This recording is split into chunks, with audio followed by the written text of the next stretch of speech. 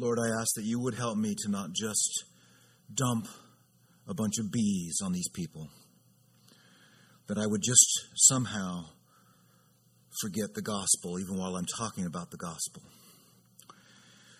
And so help me, Lord, to just put them before you and this beautiful, beautiful Savior who uses this book, where Luther described the Bible as the cradle where we find Jesus. So help us find him. In the name of Christ we pray. Amen. Grace makes possible a realization. A realization regarding time itself.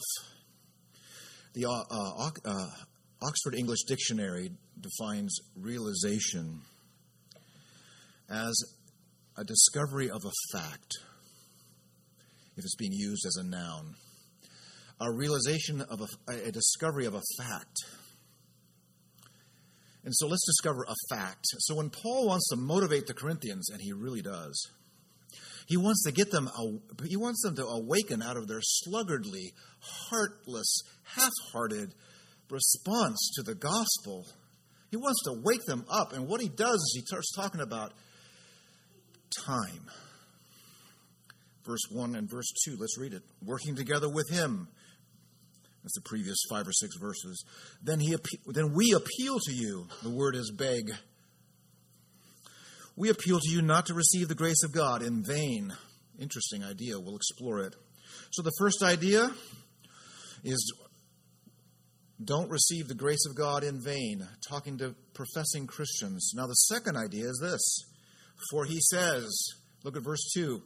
Connecting the first idea. There it is. For he says, in a favorable time. Here's the second idea, time. For he says in a favorable time, I listened to you. In a day of salvation, I have helped you. That's a quote from Isaiah 49. Behold, now is the favorable time. This is Paul interpreting the Old Testament. Whenever your New Testament interprets the Old, you've got gold. The Old Testament can be very challenging. Can be very challenging to understand, but whenever you have your New Testament interpreting your New Testament interpreting the Old, you got gold. Now, it doesn't always mean like what's going on in the original when Isaiah's day. Now, how's Paul using it? It's always consistent. It's always consistent. But it's all like a parenthesis that's now being expanded out. Okay. So Paul says, realize time's different. Don't take the grace of God in vain.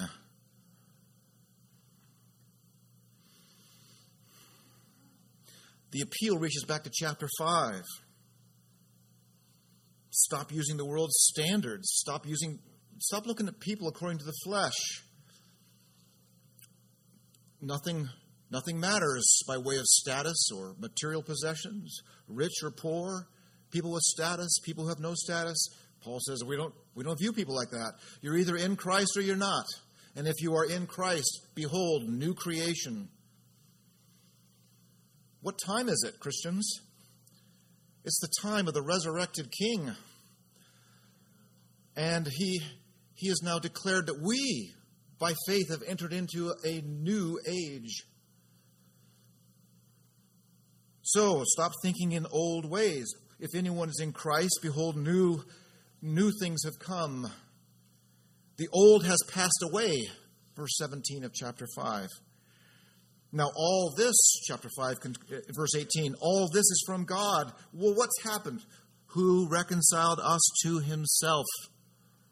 O Corinthians, are some of you not understanding what time it is? You are like the exiles who were under judgment, who were taken out of Israel, Jerusalem, and taken away to Babylon.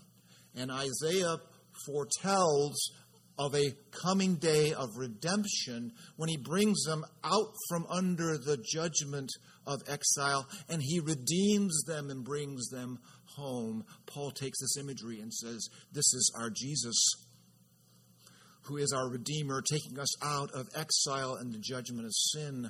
O Corinthians, Are you going to turn to some other Savior? Are you going to turn to some other system? Are you going to turn to Moses? Are you going to turn to back to the glory days of Moses? Where are you? What is going on? And to wake them up, he says he implores them, he begs them.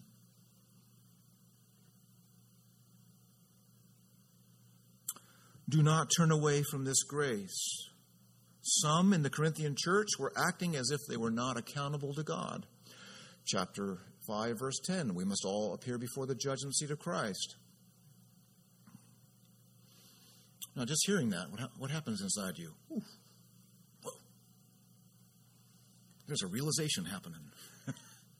We must all appear before the judgment seat of Christ. Some in the Corinthian church were sort of like hyper grace people. It's all of grace. God doesn't matter how I live, what I believe, where I go, where I travel with my life.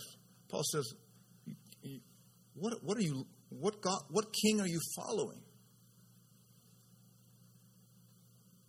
The Westminster Confession talks about the law of God in relation to the Christian, and it calls the law of God the rule of life. How about that? It doesn't condemn us. Why, if you're in Christ, your sins have been separated as far as the east is from the west. What is the law of God? Let's say the Ten Commandments. It's the family code. How do you know someone's loving you? Well, they're not loving you if they lie to you. And so, it's the family code. It's the rule of life. It's what life looks like, loving each other. And somewhere in the Corinthian church, they needed to hear this. There will always be a creator-creature distinction, even in heaven. We never have a relationship with God as our buddy. It's not taught in Scripture always. The most pious, holy saints, let's take Isaiah, for instance, in Isaiah 6. As he got close to the holiness of God, he confessed his sin. God had a right over his very words and his worship. So Paul's begging the Corinthians, embrace Christ alone, and he's trying to help them understand there is no age to come. This is the age, the final age of the Redeemer before the new heavens and the new earth arrive.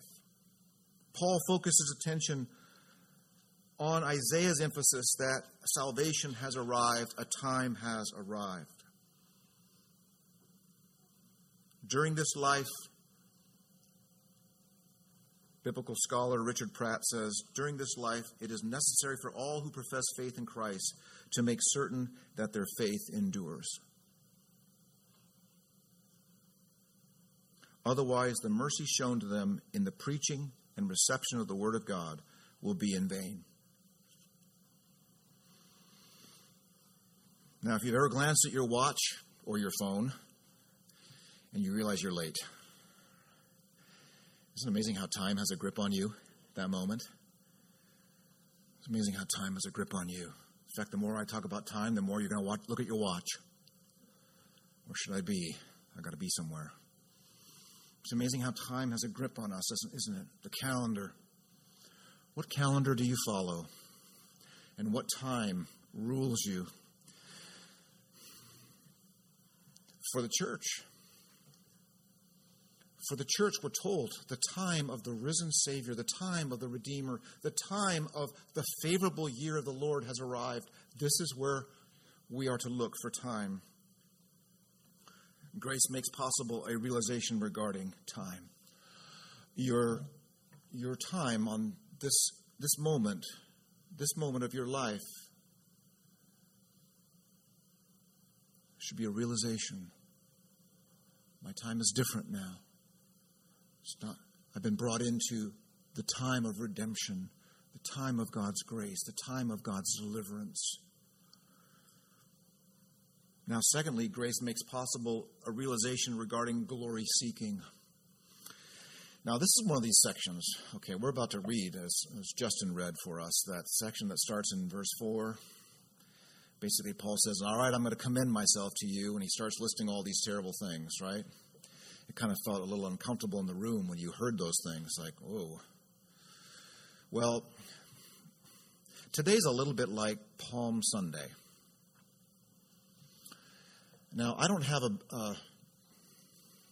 a bee that I'm setting you up for. Now, I might do it, but I won't do it because I plan to do it. I'm not setting you up. Be suffering, all right? I'm not going to do that. This is a little bit like Palm Sunday. Remember how we're just watching Jesus on the little donkey going into Jerusalem? There's no commandments to us. There's nothing for us to be. There's no to-do list as we watch Jesus on the donkey going in. We're just watching. In much of the Bible, we're just watching. It's important. Or we're listening. Or we're seeing with the eyes of faith. And here's the section where we're not watching Jesus, but we're watching one of his servants. We're watching one of his servants who's in a bit of agony. He loves these Greeks, these Corinthians, and they don't want him anymore. And so he's finally had to come to this place where he's got to commend himself to them. He's got to stand up for himself. And he's sort of hesitated up to this point in the letter. He doesn't want to do this. And so he says, here's what I've done to make sure there is no fault in my ministry.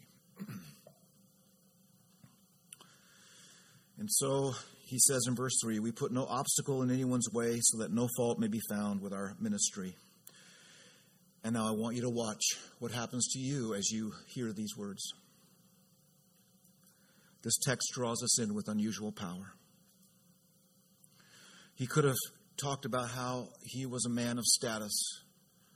He could have talked about how he had seen Jesus, the resurrected Jesus in Acts chapter 9 recorded for us. He could have talked about how he had visions of Jesus. He could have talked about how he'd heard special revelation from Jesus. He could have talked about how he was the preeminent church planter in what we call Europe. He could have gone on and all about his accomplishments, and they are remarkable. Doesn't mention a single one. Grace comes at us and it realizes our glory seeking. I'm a glory seeker.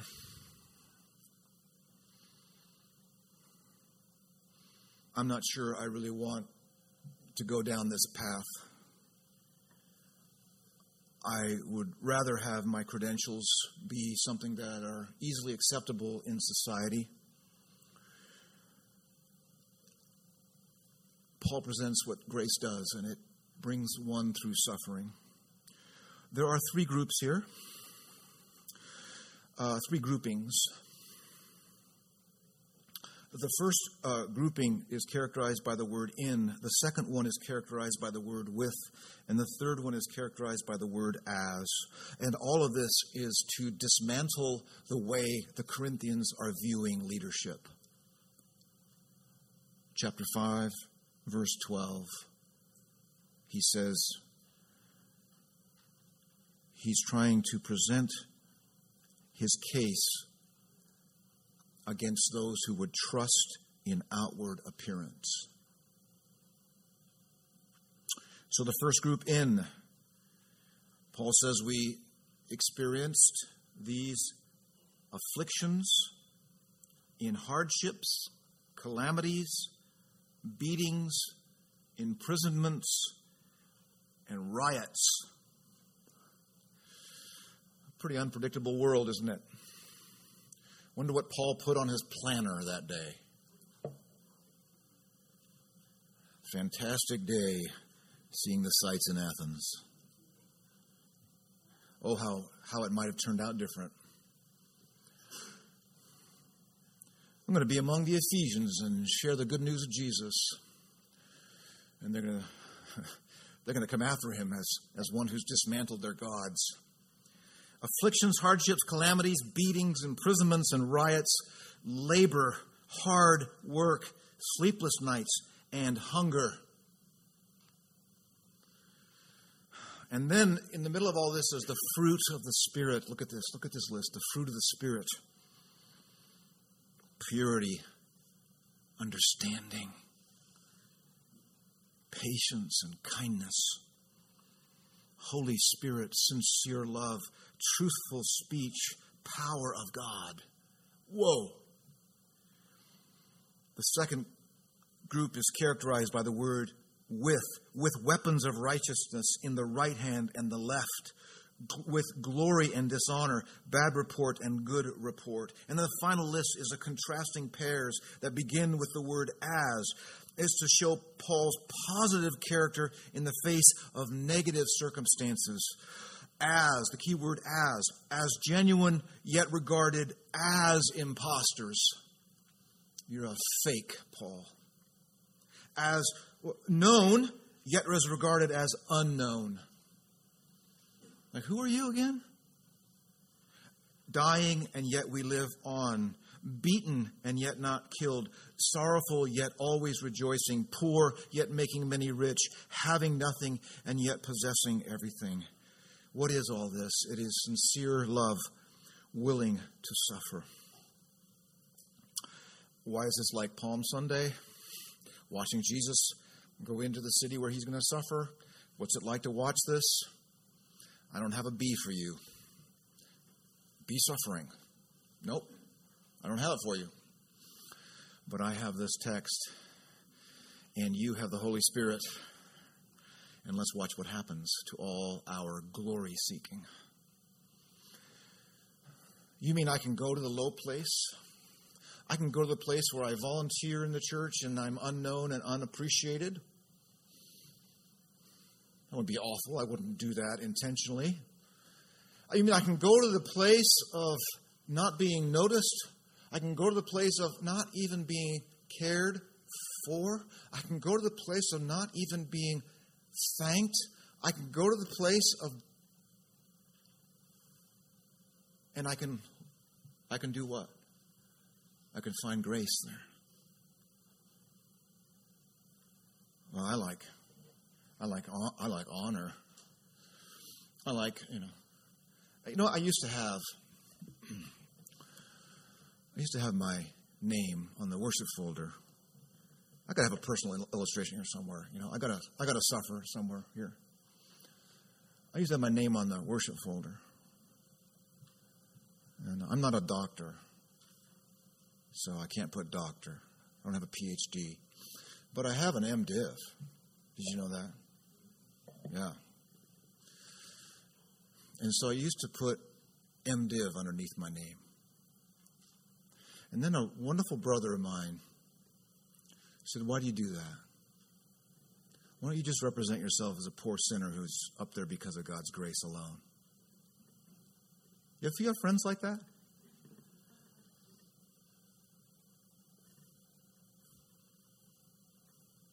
What does it mean? Why is it important? Let this text do its work on you. And I wonder where you might find Jesus. Where do you find Jesus? Wonder where he will meet you. Of course, all of this is to say, and by the way, unless you know, there's a massive crisis in the evangelical church right now. And ministers are at the center of it. And they are failing right and left, denomination after denomination. And they've been playing church and loving the glory and out of touch with their own needs and moral failures. It's going on and on. In many, many churches, some on this island are in a state of woe. And I talked to someone recently and trying to get some pastors to just come and pray with that church. Now, Paul sets all of this up, and his point is that no fault would be cast against his ministry. You can't sell Fords and drive a Cadillac.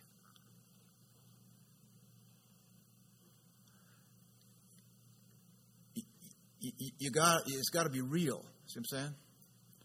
And by the way, if any time in my life, Todd, I'm not sure it's real with you, and here's what I think this is what you're really into and committed to. I would love to hear from you because I need to repent. Because really all you have is your life and really the weakness and humility that you should be pursuing. And hopefully that's a platform that God will use. So, wrestle with your glory seeking. And by the way, the one who meets you in your humility, he is glorious. And he has presented to you the path of suffering to glory. That's a consistent theme in the Bible. Suffering to glory. Joseph, descending into the lower regions of Egyptian society as a slave, suffering, in charge, pretty much second in command of Egypt, right? You know the story? Suffering to glory. The greater Joseph, suffering, fool on a hill, Christ to glory. Now, Jesus said in John 15, a servant is not greater than his master. Oops. And so this leads us now to our third idea. Grace makes possible a realization regarding fruit bearing through suffering. It's pretty clear right there, isn't it? What in the middle of all that, Paul begins to describe grace fruit. Grace fruit. Many of us, I am sure, are being brought into pressures, difficulties that were not in our planner. And now what's going to happen? Paul describes purity. That means he didn't become cynical and bitter. Paul describes knowledge. That means he was wise in how to respond. He describes patience, kindness. He just says the Holy Spirit. Genuine love. Look at that. In the middle of being mistreated and having hardships, he says, what flowed out of me was genuine love. Verse 7, take a look. Truthful speech. Never misrepresented the other people who were failing to love him. The power of God, weapons of righteousness on the right hand and for the left. Grace fruit appears under pressure.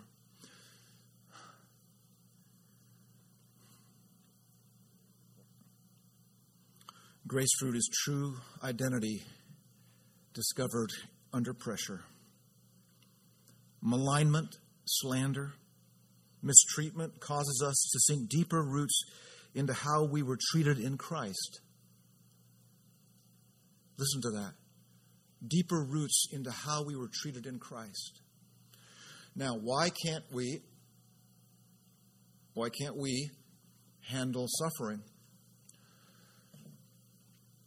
Well, it's always difficult.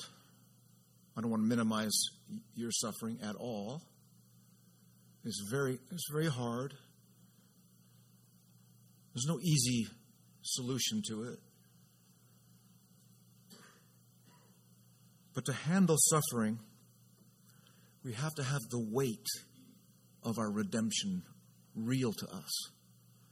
Where Paul says in Romans 8 that I consider the sufferings of this present age not worthy to be compared. When I suffer, I compare. Is this salvation that big of a deal? Because I don't like to suffer. So the counterbalance is a weighty salvation. Weighty. It's got to have weight to it. And so that Paul says it's not worthy to be compared. Take the scales. He's got his sufferings here. He's got glory and redemption in Christ. And here's what happens. It's not worthy to be compared. That's what I hope we're about as a church. And of course, this identity stuff flows out of Paul as he wraps up this section. He talks about treated as imposters, yet we're the real deal. He can handle people's mischaracterization of him, and it doesn't cause him to be destroyed.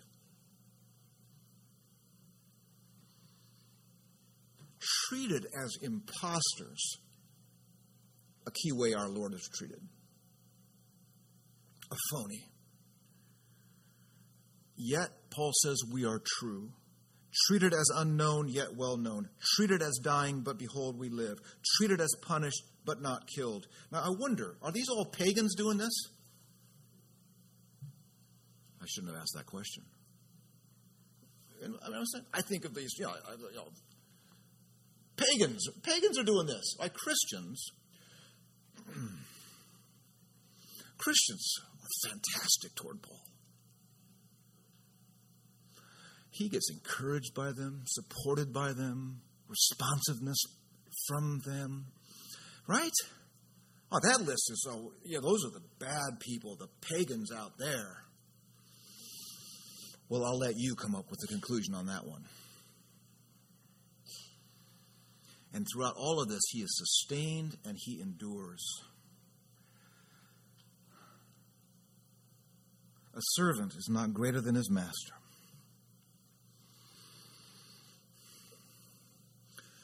Now, let this text do its work on you. Let it do its work on you. Let it move in you by the power of the Spirit. You're going to be okay. Your identity is rock solid in Christ. God will work in you and have you be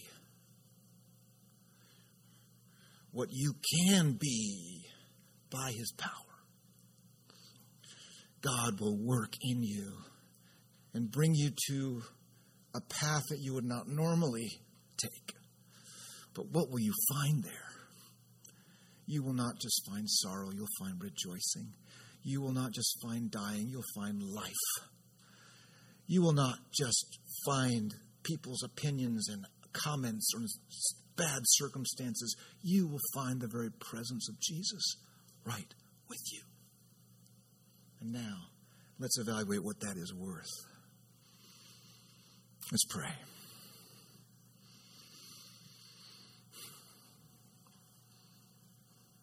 Lord, all we have is this gospel. It's a wonderful thing to have some of the amazing accomplishments from education, amazing things that we can enjoy because we've put our minds to it. And Father, we would certainly be glad that you've given us all these opportunities to achieve much in our lives. But Father, in all that we have experienced in a kind of glorious life, help us to embrace the path that you would call us to. Father, our community needs servants. Our church needs servants. The pastor needs a servant heart. And so reduce our fears, Lord. Help us see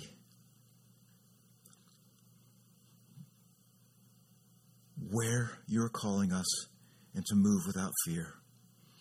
And we love you for it. In Jesus' name we pray. Amen.